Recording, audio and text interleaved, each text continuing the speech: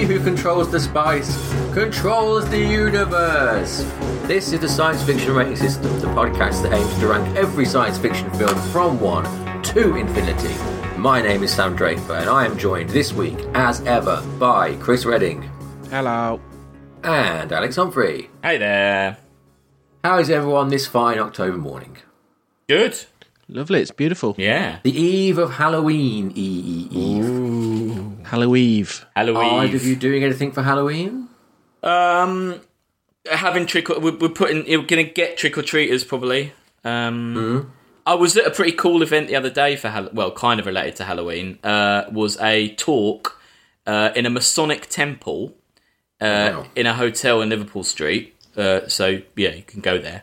About haunted objects. They had like a load of haunted objects, and these people were talking about the stories behind some of them, which are pretty crazy. What was the most haunted object there? The most haunted object there is this doll called the wedding doll, which is the number 2 most haunted object in the world, and it's this horrible little doll. And basically, if you're married, it attacks married men. So this woman had it. She had dreams about this doll, but life-size, coming down her garden path. And in the morning, her husband would wake up with giant scratches all down his arms. Oh, my God. Yeah. And the funny thing was, the people who have this now, they own it. They're about to get married on Halloween. So if it's going to kick off, that is going to start working or, doing its thing once they're married. So maybe they shouldn't get married. I don't know. Yeah, it seems like they're kind of tempting fate a bit there, aren't they? Really? A little bit, yeah. Yeah. But this Masonic temple, it's in a hotel that... what's it called? I can't remember the name of the hotel, but it's very near Liverpool Street Station. It's a really cool... If you can go there, it's a really cool place to visit. It's really impressive. Nice. Yeah. Chris, are you gate crashing any students' parties or anything? No, but there's a Baz and Dave tribute band going on in a pub. Baz and Dave? Chaz and Dave? They're called Baz and Dave. Oh, they're called Baz and Dave, right, okay. Nice. It's Chaz and Dave. They're amazing. Brilliant. And, so I'll be down there. Cool. That's at the Marquis on St Martin's Lane. Okay. Dressed up in Halloween costume or not? I might Ghostbuster maybe. Yeah. Something simple, low key. Yeah. What's good about a Ghostbuster, you can be quite non-committal about most things because the attitude sort of goes with the... Yes. Hell yeah. Just put the suit on and slouch a bit. Yeah. And you could literally have a fag on and no one would care. Yeah. How have we still not watched Ghostbusters? I feel like that's one of the few that we're kind of saving, aren't we, in a way? That we're scared to watch. Yeah. Yeah. One day. Anyway, not this Halloween, because this Halloween we're going for a different sort of horror show. It is David Lynch's Dune, which was my choice for a birthday film. The birthday film used to be a rewatch. Now it's sort of just, we relax the rules. You can watch anything you like, basically. Chris has picked a film inside of a 5-year window, for instance. But I chose this because... Dune is my parents are both obsessed with this film, and so I watched it a lot as a child because they watched it an awful lot. And then about 5 years ago, I thought I'm finally going to read the books, and I read the first 4 books of the series, the good books, and I really enjoyed them. And since then, I've kind of wanted to go back and watch this and see if I had a better appreciation for it, because I remember it being kind of impenetrable and scary. As Alex, we were discussing off air, weren't we? Yeah. We both had memories of it being. Yeah, I'm sure I saw this horror. If not more than once when I was a child as well. My dad was really into Dune and the books and stuff, and I definitely saw this a few times. And I remember it being a lot more, dark and scary. A bit like... Yeah, I could see what you mean about the impenetrable thing. It's a lot of weird words and a lot of kind of religious type stuff, isn't there? And it's all kind of a bit... It doesn't ease you in. It's a bit... I think as a small child, it made more sense than it did as a bit of an older child, because you just watch the space battle, don't you? Really small. Yeah. Chris, what's your history, if any, with Dune? What's your? I had no history with Dune. Oh. You've not seen it before either. No. Wow. And I'm guessing you've not read the book as your book policy, right? Okay, well, let's get into it and see what we thought of this. So this film's quite famous in a way, or infamous, because David Lynch disowned it. Depending on what cut you've seen, his name wouldn't have been on it. He'd used the old Alan Smithy. He used a different name. Pseudonym. He used a different name. Did you know that? For the script, yes. The TV cut, it says he chose the name Judas Booth. That's just for the script credit. Oh, really? For the script credit? Yeah. Yeah. Oh, wow. Because he wrote it and directed it. Yeah, he's still Alan Smithy on the directing one, but yeah, Judas Booth on the and it's because it's Judas Iscariot and it's John Wilkes Booth, because he's basically saying that that the studio betrayed him and killed the movie. That's what he's saying with that name. I mean, I love Lynch. I love most of his work. I'm not sure I agree with him about this film. Let's get into it, shall we? About whose fault it is. So yeah, we were talking about the impenetrability. Sorry, I can't say the word. The impenetrability of it, and this film kind of sort of does itself no favours by starting with this strange monologue, doesn't it? Of we're being told the history.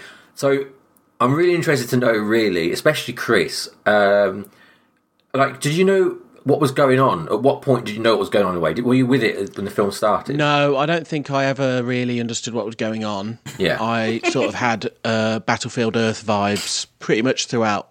Oh, okay. Yeah. And Alex, more history. Yeah, I remembered that there were like houses and there was... It's all about controlling the spice, and the planet with the spice is kind of like no one cares about that spice, like the planet. I kind of remember that it was a bit like medieval but space. I kind of remember. When did Spice World come out? The Spice Girls film. A lot later, yeah. But yeah, giant. It'd be funny if that had been a sequel to this, though, wouldn't it? Yeah, with the Spice Girls in it. Yeah, I mean, giant princess floating head. Yeah, triply. She's basically reading the book, basically, isn't she? Pretty much. Well, I mean, that's the problem with a lot of this film, is that a lot of the film, too much of the book is in the film, really. The basic setup is that this thing, Spice, as we said, if you control Spice, you control the universe. Spice is it's basically like a hallucinate drug that has all these sort of properties, chief of which is it lets you fold time and move very quickly across the universe. And there's like 4 main sort of bits involved in the story. You've got the Emperor, who's the emperor of the known universe. You've got the House Atreides, who are kind of the good guy house, but not really, who have got... There's rumours they've got this sort of secret weapon and they're planning to take over the galaxy or whatever. Yeah. There's the Harkonnens, who are the bad house, who are in charge of the spice world of Arrakis. Sting's and house. They're like... What, sorry? Sting's house. Yeah, Sting's house. And they're kind of the bad guys, they're not really. And then you've got the Guild, who are this, like... weirdly advanced spacefaring sort of worms who they're the ones who actually they control the spice in a way. They're the ones who like can see the future and stuff. They're immersed in spice. They see more of the world than everybody else. And the setup for the film is that they've seen things and they're worried about this guy Paul Atreides, who is Carl McLaughlin. They're worried that he's going to do something bad for them, and so they hatch a plot to kill him, which is. It's a very complicated plot, and I don't think they do a good job explaining it, really. No. But yeah, the setup is basically that the Emperor's going to let Atreides take over Arrakis, and then once they're there, the Emperor's going to back a fleet of Harkonnens to come and kill the Atreides without actually implicating the Emperor. So it looks like a house dispute, but it's actually backed by the Guild and the Emperor sort of thing to remove the Atreides before they get too powerful. That's the setup. Did you get all that, Chris, from the film? It's a bit like the beginning of The Phantom Menace. It's a lot like The Phantom Menace. Yeah, you're right. It's a lot like that. Yeah. Yeah. Did you get all that from the film, Chris? No, right. See, that's the problem with it. That's the problem with it entirely. Yeah. And Lynch can't put that in anyone else's doors but his own, because he wrote the bloody thing. Yeah. And I don't think it matters how you cut it or what you cut out. The fact is, it's impenetrable in a way. Yeah. No, I agree with that. I mean, I think the thing that saves it is that it looks so impressive from quite early on. Like when they in that throne room, and then the thing comes in with all the Guild, and then they open the doors of that huge tank, and there's that giant whale baby in it. You're just like, you're looking at all this stuff and your brain's like, oh my god, this stuff looks amazing. Like the costumes, and it's weirdly a bit like a kind of intellectual Flash Gordon, isn't it? It's like it's got so much stuff to look at that I think you kind of, if you weren't... I kind of accepted that if you did go to another planet and then you saw this mental stuff, it kind of would be overwhelming and you kind of wouldn't know what was going on. No, that's true, I kind of came at it from that angle. Yeah. That's a good way to look at it, yeah. Yeah. And I think the set design is the best thing about it, isn't it? Like you say, it's a unique look, isn't it? Even now, I think no one's really done anything quite like the... Cause it's kind of very low-tech, but they're not, isn't it? It's kind of mixtures, like they've got real... They've really bothered to design, like, the goody one is all wood, isn't it? And kind of, like, more medievally, and then there's, like, the baddie planet is all industrial, and, like, they've kind of really gone to town with the design. It's almost like it's just Lord a of the play Rings. on, like, Tatooine, though, isn't it? And Yeah. Star Wars. Yeah. Which Yeah. itself was a rip-off of Arrakis, though, because Dune was written before Star Wars. Yeah, but in a visual language... It's not that much like Tatooine, is it? No, I mean in terms of like, shitty old technology, like it's used. I suppose. I think the Atreides stuff is very much like medieval looking, isn't it? And right. I definitely got Phantom Menace vibes from that, like in the way that it's a very stylized sort of look in the way that Isn't you've there got a all that. connection between this and Alien in some way? Well, yeah. So the connection there is that there's a really good film called Jodorowsky's Dune. It's a documentary about the first attempt to make Dune, which was by a guy called Alejandro Jodorowsky, who's a bit of a mad director, and he was making a very like psychedelic version of Dune in the 70s. And as part of that, he had Dan O'Bannon and H.R. Geiger work on his version of Dune. Yeah, and all that crew basically that was doing that went on to make Alien after that. Because they moved over with a lot of the same vibes as far as spacesuits and things. That's it, yeah. He never got past the concepting phase, that version. But the film is really worth watching. It's a really good film. The soundtrack's really good. Yeah, it's a really interesting watch. And I think someone else tried to make it again after that, before this one. Yeah, I mean, the thing that I like about that was he had Orson Welles cast as Baron Harkonnen in that version. And Salvador Dali was going to be the Emperor. So it would have been absolutely insane. Yeah. That documentary boxed office 20 times what this film did. Did it really? Oh dear. I mean, it's a great documentary. Anyway, let's get into the film. So yeah, we start on we start with the Emperor, as Alex discussed. Oh no, I got that wrong. Oh right, sorry. Wrong. Yeah, I thought they made a lot of money for the documentary to make. Yeah, no one's seen. You got the dot It was wrong. thousands, not millions. Right. I was 1,000% off. Right. Okay. Still worth watching though. Yeah. So we go to the Atreides where. We're introduced to this film's like probably most unique concept in a way is that we are like party to the thoughts of the characters. Yeah. Which is something the book does throughout. And it works quite well in the book, but I think doesn't really work here. What did you two think about the cutaways to Carl McLaughlin's inner thoughts? What was the... Sometimes it's good. At the beginning it seems good, especially because when they explain that they've got the sisterhood and that the Emperor's got one of the witches and she can hear the thoughts and all that. That's like, oh, I get it. But at the beginning it seems good and it's interesting. But then after a while, it's almost like someone, like when he was writing a script, went, oh shit, I'll put some thoughts in here. And it seems completely irrelevant. Like, it doesn't seem to be a point why you're hearing the thoughts. It just seems like, oh yeah, we better put that thought thing in again. And it kind of becomes a bit annoying later on. So you just get a bit pissed off with it after a while. Like, you just think, why can't you tell someone that? Why do I need to hear that you've... But, I mean, it's interesting. It's different, which is good. But It gives me vibes of... have either of you seen the original theatrical version of Blade Runner with the voiceover on it? Oh, yeah.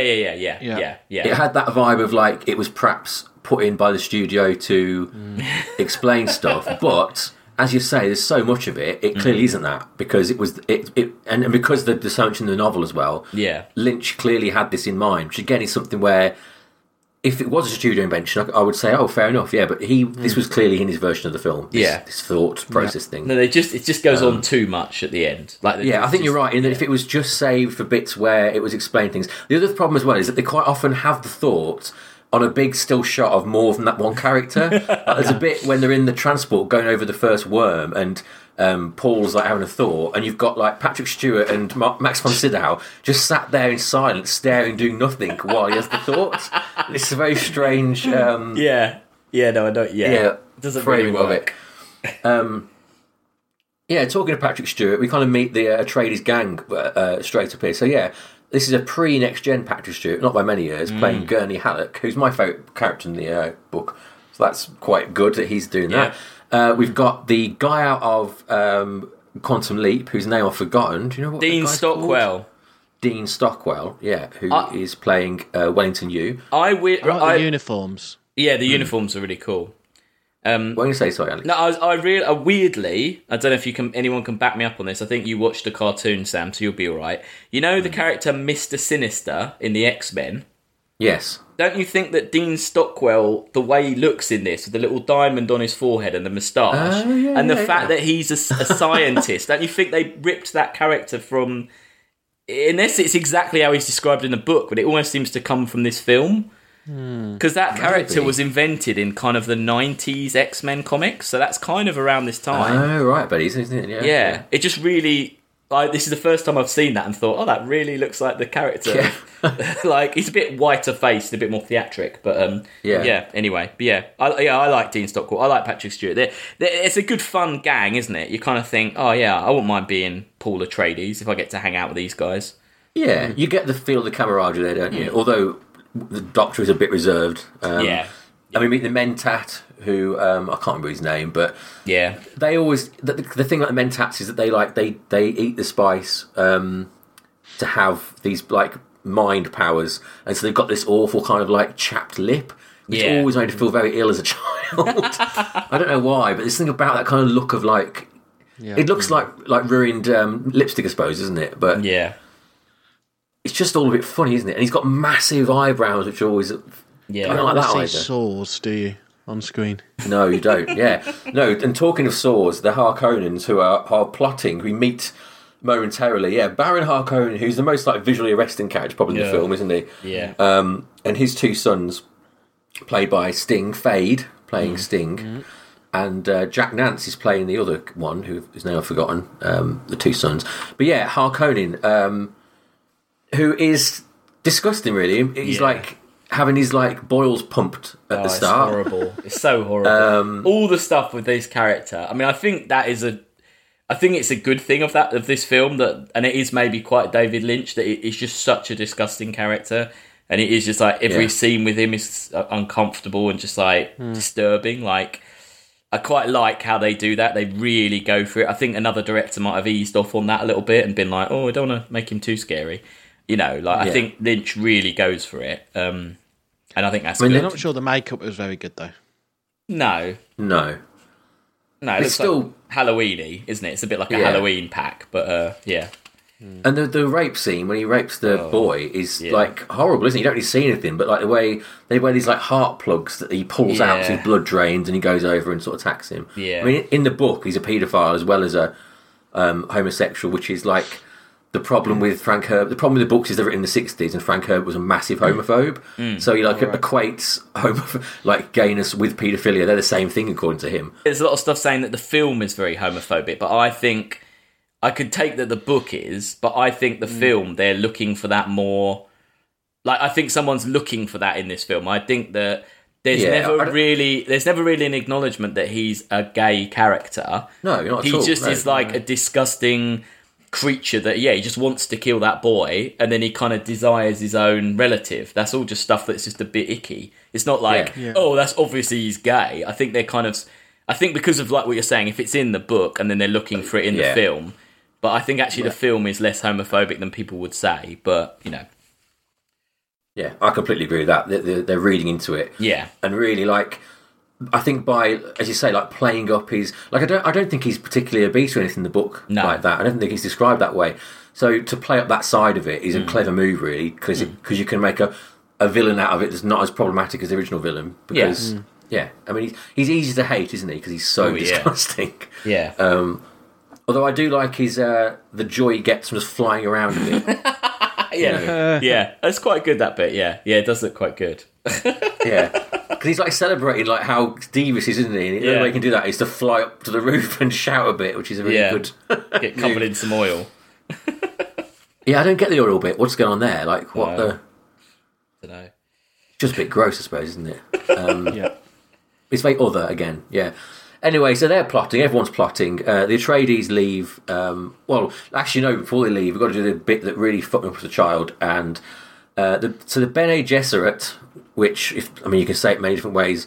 They're this, just to make it more confusing, this race of bold women who have got this deep telepathic link, and their entire existence and everything they've been doing for generations and generations and generations is to try and get the Kwisatz Haderach, if I'm saying that right, to appear, which is this sort of prophesized messianic dude, which again problematically is a man who will be a savior of women, because again of when it's written, and they are. It's really interesting in the books, and you kind of get to it here. They're like controlling who breeds with who to try and get this perfect gene that will create the Kwisatz Haderach. And the idea is, I don't think they mentioned it in the film, but the idea was that Jessica, who is Paul's mum, was meant to have slept with Fade. Did they mention that in the film? No. Yeah, so that was she was meant to breed with Fade, who's Sting. Right. And then their child was meant to breed with someone else, and that would create the Kwisatz Haderach, and it would be a girl. Because she bred with the wrong person, the Messiah appears a generation too early, and that's Paul. So that's because she's his she's his wife. She's his concubine, his mistress. Yeah, and she doesn't. She's not supposed to have had a kid with him, was she? Or she's supposed to only give him girls or something, or only meant to have girls. Yeah. She's forbidden from having boys because that's part of this gene breeding plan. Yeah. And the Gene Besseret have found out that Paul exists, and before he's allowed to go to trainers, they test to see. They always test to see if they've got the Messiah, and the way they do that is by testing the pain threshold in this box where they melt his hand. Which, Alex, you said you watched it when you were young as well. Yeah. You've got memories of this? Yeah, I did remember this. Yeah, it's horrible. Yeah, no, it's horrible. This whole scene's horrible. But all the, I like the kind of, the whole, I must not fear is the mind killer. Fear is the mind killer. There's lots of good, little kind of bits in it that obviously are from the book. There's kind of good language that they've just put straight in, which I think works quite well. Yeah. I thought it was a bit sexist. The place that's terrifying to women. It's a bit this is a little bit, it's a bit misogynistic. But he managed to not only be sexist, but also homophobic and racist. Because, of course, Paul saves a bunch of I've got the magic 3. Yes, he hits them all. But he survives the test, and they fly off to Atreides to take over from the Harkonnen who were kicked out. Let's skip forward a bit to Max von Sydow, who really is a class act, isn't he? He is, yeah. And he's really good here, and he's like a guy who's been sent by the Emperor to oversee the production. He's been here a long time, and they have this blue glow in their eyes, which hasn't aged well, has it? No. Which the spice gives them, and he's the liaison basically to the whatever family's in charge, and he suits them up in these really cool suits where they're well, apart from the fact that you're basically shitting down your legs, but the idea is that all your bodily functions, your shit and stuff are being fed back into you to keep you alive, which is quite a nice idea. They look good, don't they, the suits, I think? Yeah. It looks... Patrick Stewart said the still suit was the most uncomfortable costume he ever worn. Max van Sydow said the same, but he also said he put up with it because he loved the way his body looked in it. Oh! So, yeah. Wow. So there you go. So Max was just checking himself out in the mirror oh, yeah, I look good. Look at my still suit. Yeah. They're both doing good work, aren't they, though? I think they save a lot of this film, the actors in this film. It's a good cast. Brad Dourif's really good as well. There's the baddie, men, whatever it's called. I think everyone in it is good. I think you're right. It's one of those films where people are saying stupid, ridiculous things, but because they're good actors, they're kind of, you just get on with it, because you're like, oh, okay, that's just what everything's called, or... Yeah, everyone's there's a set in it which is all green, and I just couldn't get over the fact that it seems like they were going to do CG and then didn't bother. Yeah. What did you think of the look of it, Chris? The sets and the design of it? Do you like the look way it looks? Yeah, it's got a little bit of Luc Besson, Fifth Element as well, hasn't it? It's kind of... There's some good stuff. I think it's just... I don't know why it falls over. I think it's maybe the way it's shot. It's just... Well, yeah, that's one of the comical complaints of this film is the fact that they built all these amazing sets, and Lynch really doesn't use them at all. He tight focuses on characters and kind of ignores the fact that he's got these cavernous, amazing Yeah. Exteriors and interiors. Yeah. Because it wasn't a cheap film. They spent like 40 million on it, which at the time was a lot, for a film like that. But yeah, no, I agree. It looks really good. And this is where it all kicks off, really, because the plan is they're going to go out. Leto, who is Paul's dad, they go out to inspect the spice or whatever, and they find a worm, and it all goes tits up quite fast, really, because by the time they got back, the Harkonnens have put into motion their plan to take over with there's an insider. I mean, I'm missing bits. There's a bit with a dart, but it doesn't matter. Yeah. But I love Dean Stockwell, who is the Professor Yu, who he's the traitor. Yeah. And in classic Frank Herbert way, it's more complicated than it should be, because he's not the traitor because he hates the Atreides. He's the traitor because he hates Harkonnen. Yeah, it's a very stupid plan, isn't it? It is, yeah. A really stupid plan. Yeah, it's so elaborate that he's basically going to disable Leto because he knows that Harkonnen can't resist gloating in front of Leto, so he replaces one of his teeth with a poisonous tooth. Yeah. But I don't really. I mean, I guess the idea is that he's fucked him up too badly to remember what he's meant to do, doesn't he? Yeah, that's the sort of No, it's basically I'm going to take down an entire culture just to get this bloke near this other bloke. Drop that. Oh. He's talking to a cat. Foil. He's talking to an animal. Yeah, he's talking to a cat, isn't he? I'm back. Sorry. Okay. Was it the cat? Yeah, got some tin foil. Not allowed tin foil. Oh, why not? Because they eat bits of it. It's bad for the digestion. Fair enough. What, metal? Nah. Yeah. I'm just playing with that. Yeah, he's going to take down an entire family or culture to get one bloke near another bloke who he wants to kill. Yeah, it's a because bit he killed his wife. Yeah, it's a bit of a big... I don't know, it seems like a high-risk plan, and it doesn't work anyway. If you think about how protected these barons are and stuff, though, he's got no other choice in a way. No, fair enough. But it is reliant on a lot of factors falling into place in exactly the right way. Yeah.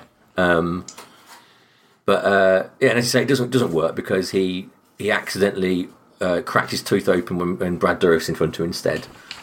And I think that scene's really good. I love how scared Harkonnen gets in that, and and he's like, "Oh, I'm still alive," and then he flies off again to celebrate the fact he's still alive. Really well done. But Yu has saved Paul and his mum Jessica.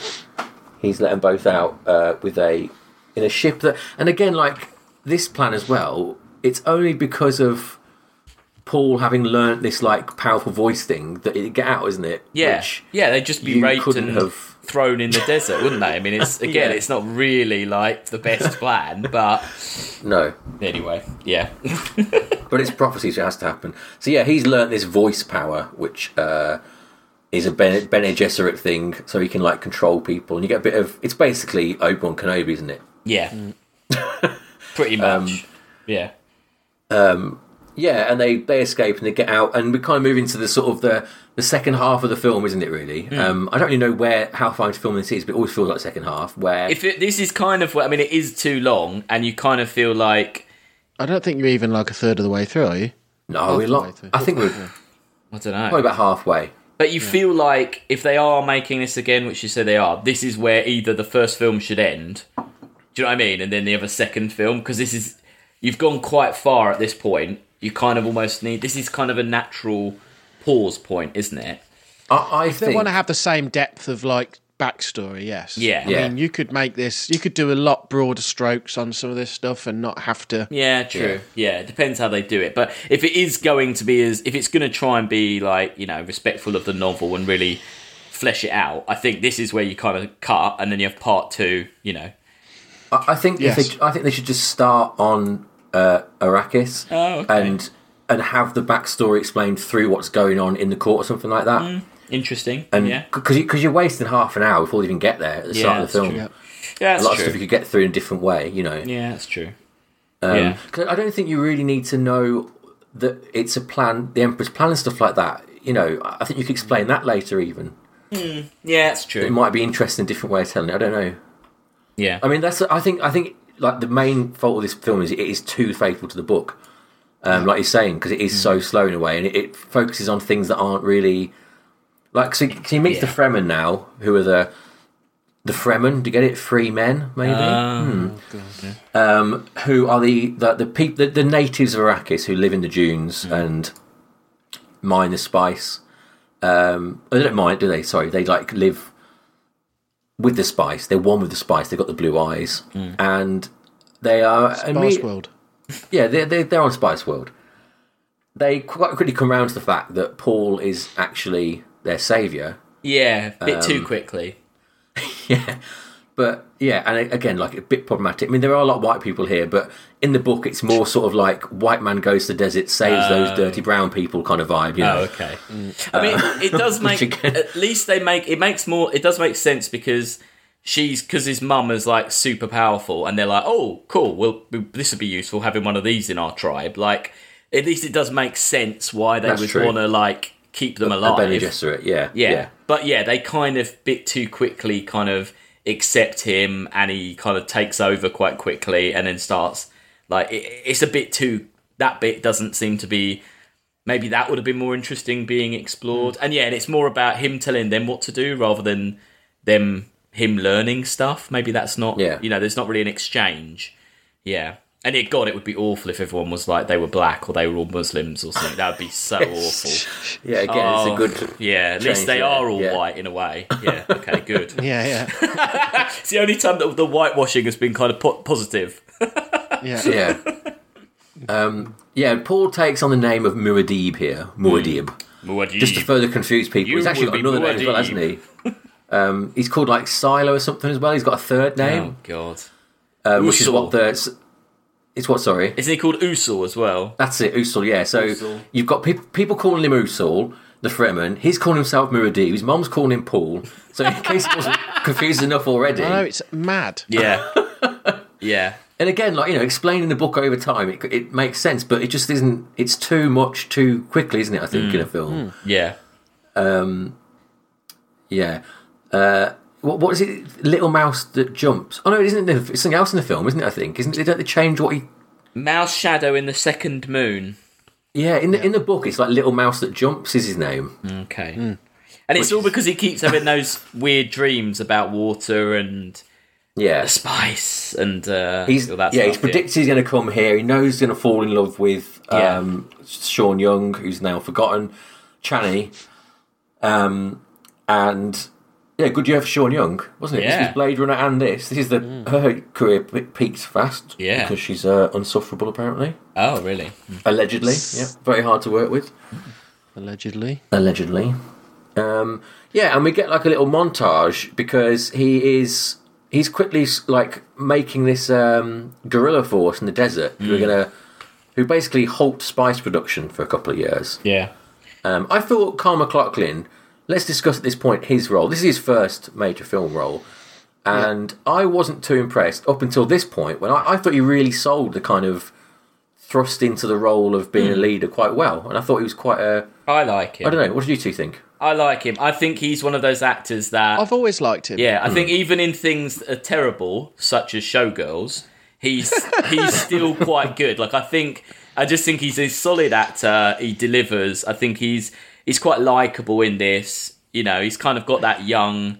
He's got the kind of the young innocence, but yeah, he does trying to transcend in a kind of Luke way into a more world-wise, world-weary, leader. I think it works. I think he's a good actor. I like him. In some ways, he's a bit too pretty boy, and his hairstyle is too 70s in this. Yeah, maybe. Yeah. Maybe. By this point, by the way, I've gone completely into just looking at visuals. I've got no sense of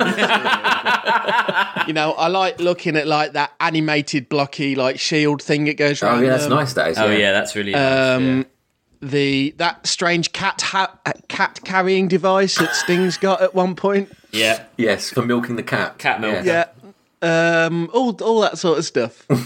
You were just enjoying the visuals. You weren't really listening anymore. No. Okay, fair enough. I should have asked you actually, really, before we started, for you to explain the plot. That would have been quite. No, don't. Even you explaining it now doesn't really make sense. I mean, when a character's got 4 names, yeah, that's the problem, isn't it? Yeah, you're in trouble. Problem. Yeah. Yeah. And not only that, right, it's because they're being too faithful to the book. No one's gone, we're making a movie. No. Yeah. And you're also getting plot delivered from the voiceovers from that woman at the start. Yeah. Yeah. From the characters themselves. Like, it's coming out from all angles, isn't it? Yeah. Absolutely. Yeah. I don't know what's giving me the Battlefield Earth vibes now. It's them things that go in their noses, the breathing. Oh, yeah. Yeah. Yeah. Yes, totally. Right, we're up to now. So, yeah, they've stopped spice production. The Guild are unimpressed. Space Whale, Space Worm is like, mate, it's all going wrong. By the way, BTW, Paul, not dead. You fucked that one up. He's still alive. Yeah. Those Guild outfits, those black suits. Yes. Yeah. It says that they were body bags found in a disused fire station dating back to the early 20s.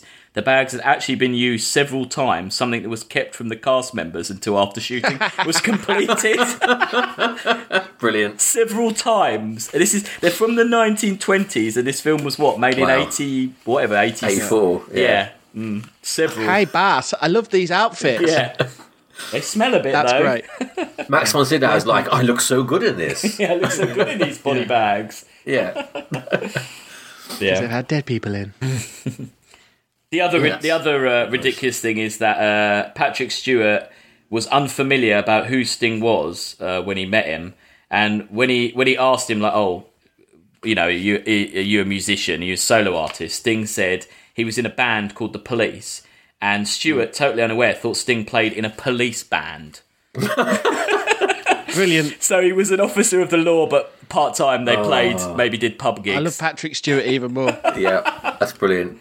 Yeah. I mean, Sting, musician first, actor second, I'd say. Bloody policeman on this film. I mean, he's just not great, there to look good, isn't he? I mean, he's just there to look good. When he gets his shirt off, he looks a lot like the guy at the end of Blade Runner, doesn't he? He does, Oh, he yeah. does actually, yeah. Rutger Hauer, yeah. That bit when he comes out of the steam bath, he was supposed to be completely nude, but the studio, and he was up for it, but the studio panicked and told the costume designers they had to put something on him. The skimpy wing G-string he wore was made in almost at the very last minute before the scene was going to be filmed. So I think that is an iconic scene of this film, isn't it, as well? That look. And even it's quite a cool little design, what he wears. It fits in with like that's pretty impressive. Whoever just knocked that up that quickly. Yeah. But it's just such a, I don't know, it's a weird look. But it is consistent, the way, I like the way they've all got that very up ginger hair as well. It's quite a...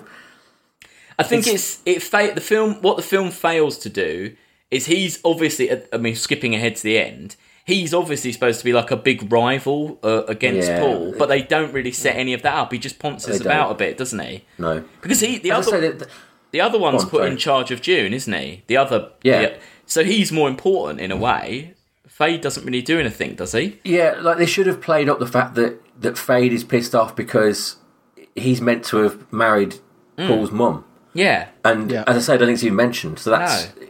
They've kind of... And I guess, I don't know if that's because of Sting's acting talent, they maybe reduced his written lines because he's not great when he does talk. No. But I agree that you don't... Like, he just broods in the background, doesn't he, a bit? Yeah, it's just a bit weird. You don't get that sort of feeling that he's going to be the one to fight Paul in the way that he is. Before that fight, Paul, or Muad'Dib, goes to... Well, actually, he consumes the water of life, doesn't he? Oh, yeah. Which is the sort of... This is when he becomes a messiah and gets his sort of... Becomes a superhero, and he can ride on the backs of worms. Yeah. The music's good. I like the Dune theme, that big guitar riff thing. Yeah? Yeah, I quite like that. It's a very dated... Toto's theme. It's very dated, but I quite like it. Ride the worms. Ride that worm.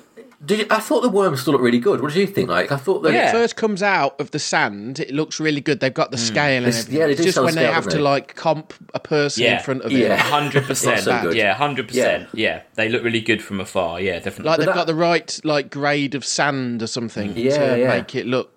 And the right sort of like slowness of movement, haven't they? In that first shot of it eating the crawler, it really sells it, I think. But no, I agree. The riding of them is not.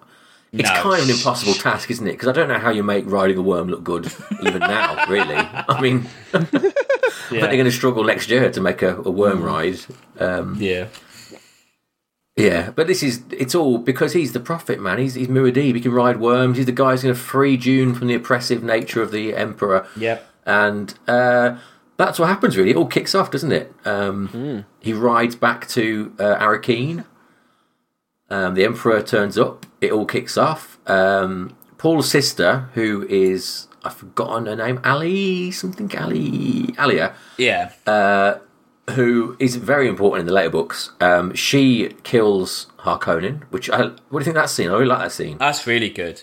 Yes. Yeah, that's really good. But it's good. It's good that he dies in that way as well. It's kind of like a cool... Yeah.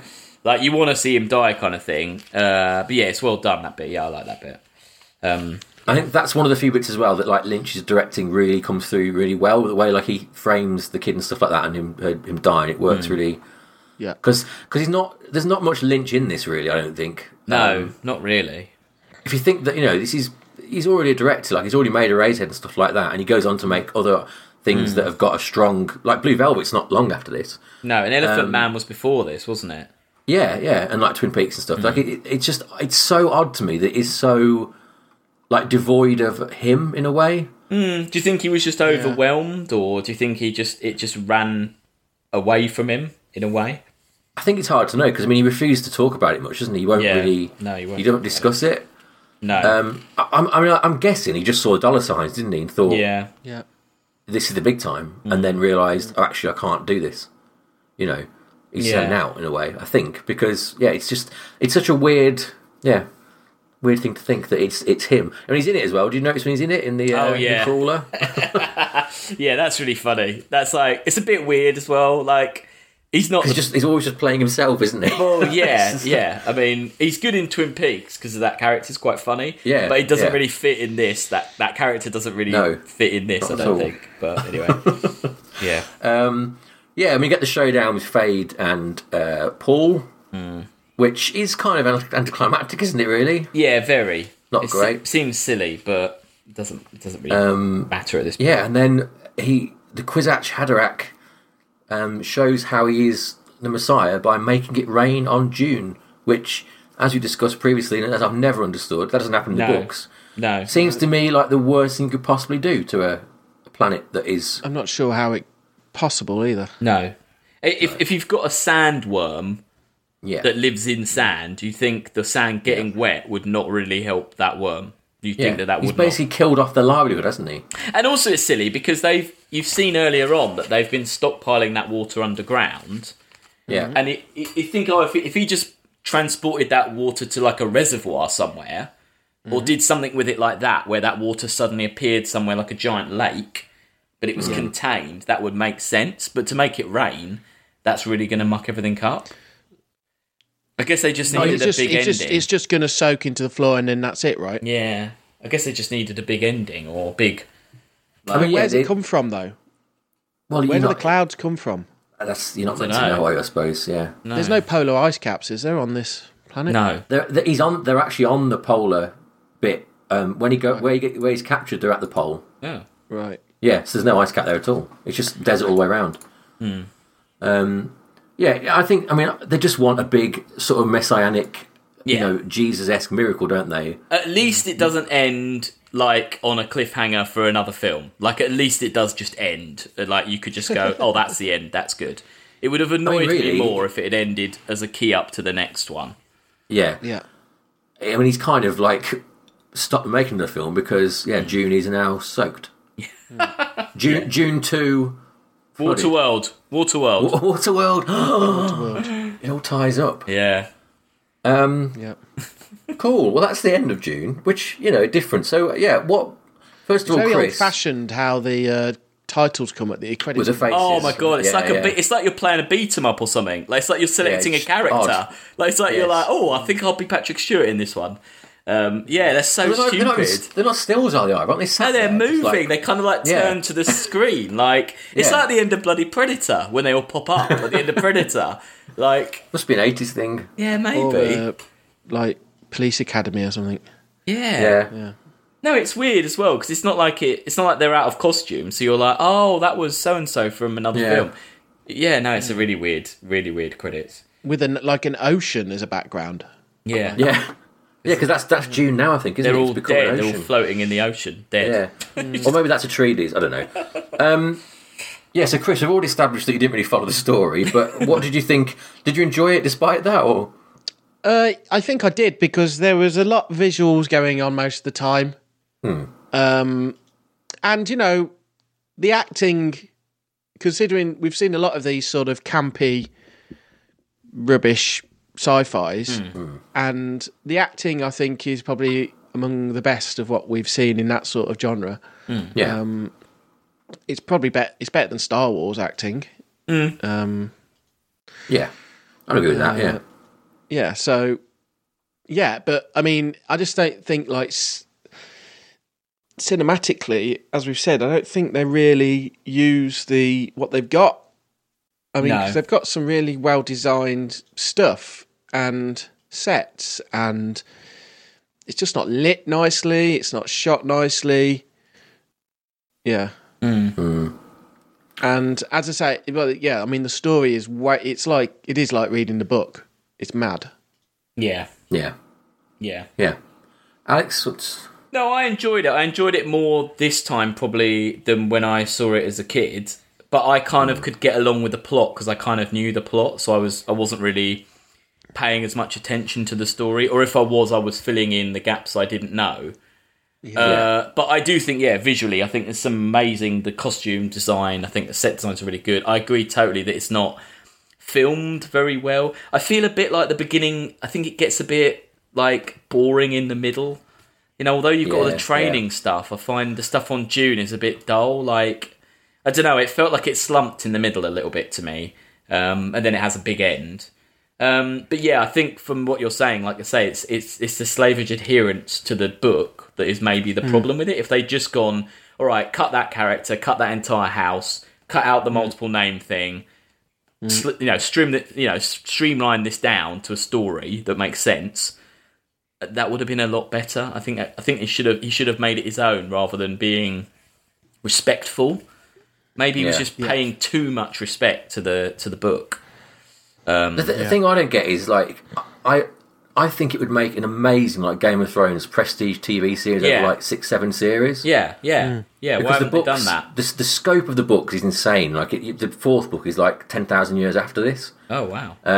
And it would be really interesting to see that on screen, I think. And they're not going to do that even in a 3-hour film. They aren't going to do that. No. You know?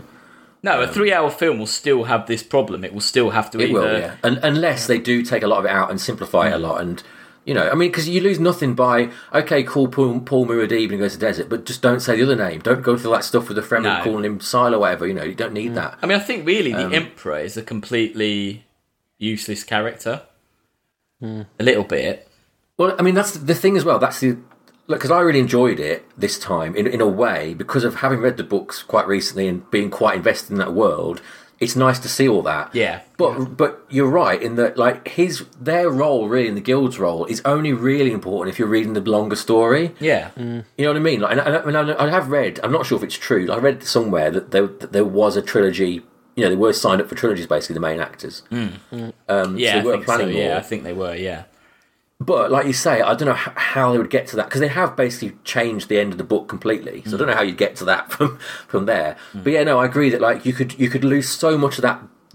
There's so many layers of that plot that aren't relevant, aren't there? You know? Yeah. Like, all you need to know is that the Harkonnens and the Atreides hate each other, and that they've got a traitor. Yeah. The motives beyond that you could explain in a sequel, couldn't you? And be like, oh shit, who knew that there's also this other layer going on? You don't need to get into that up front, because you just. It's like you tell it backwards in a way, isn't it? You're going, you know, that first bit should be the end bit. Yeah. In a way. I just think they're not. And it's so silly to start the film with a giant floating head of a character that is barely in it for the rest of the film. Because you kind of think... no context for. Yeah, you think she must be important. Do you think that was like a studio thing? Like all of that? I don't know. I don't know. It's really hard to tell, isn't it? It's frustrating that we don't know, isn't it? Because, as I say, I don't think Lynch is anywhere near as...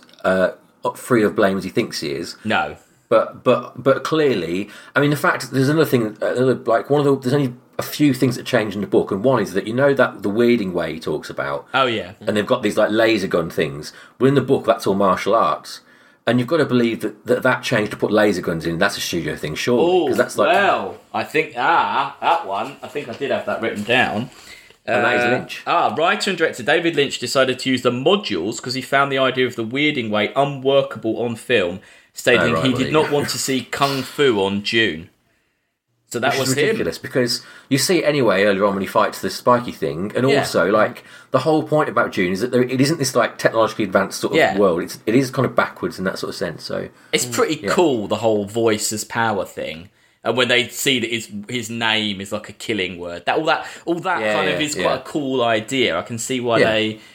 But looking at how they've like dealt with choreography for the rest of it, I don't think they could handle any sort of martial arts or fight scenes. No, that's true. Also, the whole thing of arming desert people, that's a little bit, you can see that again, as problematic, a problematic political comment. I don't know, let's arm these freemen to take down the oil people. I mean, that is probably to his credit, as we've discussed, that he has toned down Herbert's more extreme views about the world. As much as he can, and keep it still a good story. But, no, I still enjoy mad, it. This is in a world like where there's in theory, there's so few good ideas that they have to take something like this, and which is so problematic in his sort of worldview, and change it to make a film. It's like nowadays that would be mad. It's like, oh yeah, we've got this story. It's kind of all right, this story, but it's a complete madman who's written it, and they'd just be like, next. But that's like studio execs have 15 scripts a day sent them, to read.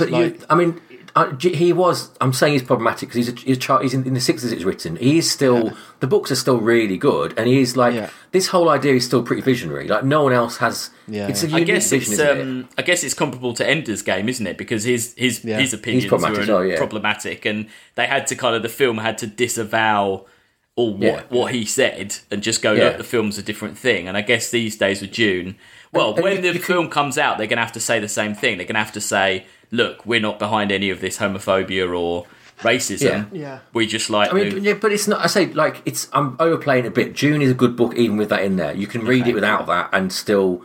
It's still a good book. Okay. I think isn't it the best-selling science fiction novel of all time as well? So that's why they're going to try and remake it again. Because, it's big books. And anyone interested at home, I would say, read the first 4 Dune books and stop, because the first 4, the 4th in particular, God Emperor of Dune, which...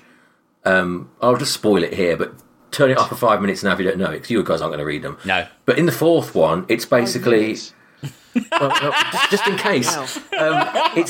It's Paul's son, who lives for 10,000 years and basically becomes a Dune worm. Wow. And he's his existence is being taken around the planet on this gigantic... train where people drive him around as a worm. It's mental. He's a worm. Do we hear his? How does that work? Do we hear his thoughts? Well, it's written. It's like a love story, that one is. But you hear his thoughts because he's been alive so long, and he basically does what Paul doesn't do and what his son doesn't do. Is he blends himself with the spice melange properly and becomes the wow. God, the next evolution. So it goes places basically. Yeah, and I'd love if it was an HBO series and Series 7 was just this giant worm driving around. Played by Andy Serkis, doing a lot of work there, CGI work. And it just shows him in a straitjacket with a load of dots on it. Lying on a floor, Really had to channel the worm for this one. He's quite a method. He might get really fat for it, mightn't he? Yeah, and then lie on the floor. Yeah. And then lie on the floor, Or just lie on a train and get carted around. Yeah, that'd be great. Well, spoiler zone over. Yeah. Let's rate this film, shall we? It's a tough one for me. Someone else can go first. It's hard. But I did really enjoy it, but it is. But my problem is, I think Chris should go first because me and you are both coming at it from seeing it before. So, a lot of different. Yeah. So I think Chris's opinion is actually the most valid. So I would put it around. Let's just have a little look here. Island of Dr. Moreau area. Ooh. 74. Yeah, okay. Yeah, that's interesting. Yeah, that's probably about right. Because there's some films there that are good ideas, but not perfectly executed. Yeah. I think a bit higher, to be honest. Maybe a bit Not higher. much, but it's a better film than Star Trek 3. Like, It's maybe Star Trek 3 is a similarly sort of very boring film, but at least this is an original world. Yeah. The Last Starfighter. It's not better than Independence Day, because Independence Day, although I don't like Independence Day so much, Independence Day has not got... Like, anyone can watch Independence Day and get what's going on. I don't know. Dune is Yeah. I'd say that's the hardest thing for me about... Yeah, it's an anti-audience film. It's an anti-new audience film. And I think we have to rate it down in the medium of film, this falls over quite a lot. Yeah, yes. And I think we have to respect Chris as a first-time viewer. I think also... Like Chris said, it's not only even in the plot device, like the direction and the look of it is also at times very like shoddy and not great. Yeah, so maybe like what about 73? I'm alright with that. Yeah. Yeah. Cool. You actually don't like Search for Spock, do you? Not at all, no. I find it very dull. Cool. Well, there we go. I think the only time we'll get to see Lynch, unless I can convince you that Firewalk with Me is science fiction. No. Which I don't think it is. Unless he bangs out a sci-fi film while we're still doing this. Yeah. Who knows? Cool, brilliant. Well, that was fun anyway. I'm glad we watched it because it was interesting, wasn't it? Yeah. It was fun. And as you say, it's a very big, but it's a famous book, so, you know. It's just one of them films where you always hear the name every now and again, especially, you know, when people start talking about, they're going to bring something back or remake something. Yeah. And another recommendation for Jodorowsky's Dune, before the new one comes out, I do recommend people go away and watch that, because it's a fascinating look at I'll definitely go and watch that. The making of film. Yeah, you'll love it, Chris, definitely. Lots of Mobius artwork as well. I quite like his weird French stuff. That's a good show. Cool, right. Next week, it's time for another birthday film. Woo! I believe. And it was Chris's choice, and yes, he broke the 5-year rule for a special case. You've got to for this. What was your film, Chris? It was Independence Day Resurgence. ID2. ID2. ID42. ID4:2. Yeah. So join us next week for that one, which I'm sure will be a laugh. Yeah. If nothing else. Anything else to add? No, not really. Mandalorian trailer. Oh, I haven't watched that yet. You guys spotted the new one of that? I've seen the first, not the new one. No. Oh, there's a new one. Can we watch it over Werner here? Herzog. Is it out though? Because Disney Plus is now in Britain, is it? Have we got a way to watch it? It's out in like a couple of weeks, I think. Not over here. It's not. Isn't it? No. That seems a bit silly. So it's going to be regionalised. Yeah. There's no UK release date as of. Well, I looked last week and there wasn't a UK release date yet. See, this is bullshit. When they do all these like fucking things you have to sign up to. Yeah. And then you find out you're in a backwards country. But also, I don't understand if you're against pirating. If you don't release things in the same date on the same in all the countries, then it is going to be pirated, and then the people that are desperate to see it will probably watch a terrible. In this day and age, it's. I read that move. The problem is that because they've got so many films, all their licenses are expiring at different times throughout the world. Yeah. But you'd think just put up your new stuff, nothing else. Yeah. Because and I thought maybe it'd go on Amazon Prime or something, if not that. But as far as I know, I looked last week. There is no release date, and we can't officially watch it until whenever. I will be watching it, but that's their loss. I'd happily sign up for a free trial month if that was around. But no, silly Disney. It's next. Is it next week? Week after next? It's not long, is it? It's soon. It's pretty soon. The 12th. The new trailer looks. It looks really ace, actually. Yeah, I was impressed with the first one. Yeah, that's good. Check it out. I just want to see Werner Herzog. Yeah, it's a great casting. Isn't Lando's in it as well? Isn't he? Lando Calrissian's in it a lot. I think. Yeah. Wow. I think so. Yeah, because it's set after Return of the Jedi, isn't it? It's like between that and Force Awakens. Yeah. That looks cool. The new Rise of Skywalker looks all right. Oh, I haven't seen that either. The new trailer of that. The final trailer came out of that as well. I don't know. Even though I'm I'm completely over Star Wars. Yeah, you guys are totally out, aren't you? Now I've gone completely Star Trek. Yeah. Yeah. It looked better than the second one. I'll say that, but It was nice hearing the Emperor's voice and that little chair he's like wobbling across on. You come to me now, together. I mean, it's the only. I mean, they're trying to save it, and they might do. Yeah, they're cashing in everything they possibly can, aren't they? They've got Lando back. They've got the Emperor. Yeah. Let's see what happens. I hope we see some Ewoks. And also, they're like in the wreck of the Death Star on Endor, aren't they? Which is really cool, sort of set. Yeah. No. Well, you hope that's what it is.